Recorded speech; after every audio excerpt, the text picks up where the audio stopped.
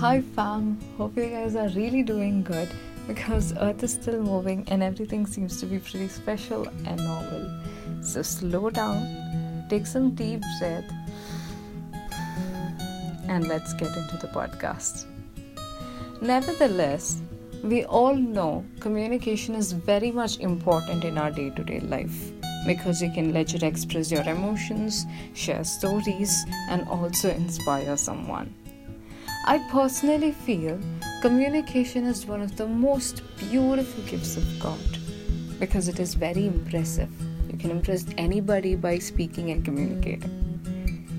But there are situations where we certainly lose confidence while talking to an unfamiliar crowd or to an unknown person. But trust me, you're not alone. Guess what? All of us in some way would have messed up while talking or communicating at least once just because of that fear. The fear which is not letting you be yourself in front of new people, in front of your crush, or while you're giving a good speech, etc. Fear is like an iceberg. We all know this iceberg totally destroyed this whole huge ship called Titanic, and a lot of people died in it. The same way, fear is also destroying your confidence and also stops you from showing your talents and abilities. The fear is not letting you be yourself, and it is not letting you think from your perspective. Rather, you think from others' perspective and overthink a lot of negativities.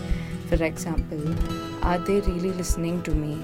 Or are they really bored, restless? Or what if they are humiliating and mocking at me just for my communication skills? We degrade ourselves, right? I totally understand the fear. But just keep one thing in your mind. Don't be sorry for being a human. We all make mistakes and all of us have faults. After all, it's just fear.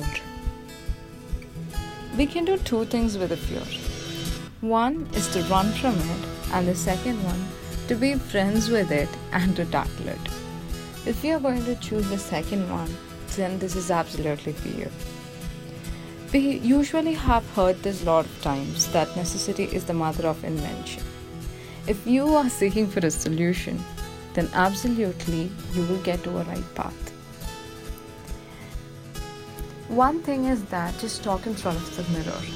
Just feel that mirror is going to be your best friend or a person who is not going to judge you for any of the mistakes that you're doing. By that, you can actually improvise your self-confidence and it's going to boost up your communication skills. Second one, you just never give up for any of the negativities that's going to pop up into your mind. Just leave the negative stuff and move on. Focus on which is really giving you happiness and positivity. I know it ain't like a 2 minutes noodles, so slow down your pace. Be very kind to yourself, be very positive, and your continuous efforts will reflect on your success. I repeat, your continuous efforts will reflect on your success. I actually read few paragraphs from a book called Nothing You Don't Already Know, which actually gave me good vibes, and I would love to share this to you guys. Dive deep into your fear. Face it. Embrace it. Make friends with it. This doesn't mean you will no longer have fear. It means fear will no longer have you. So what are you waiting for, dude? This whole world is like a huge stage and everybody is loving to listen to you once. Everybody.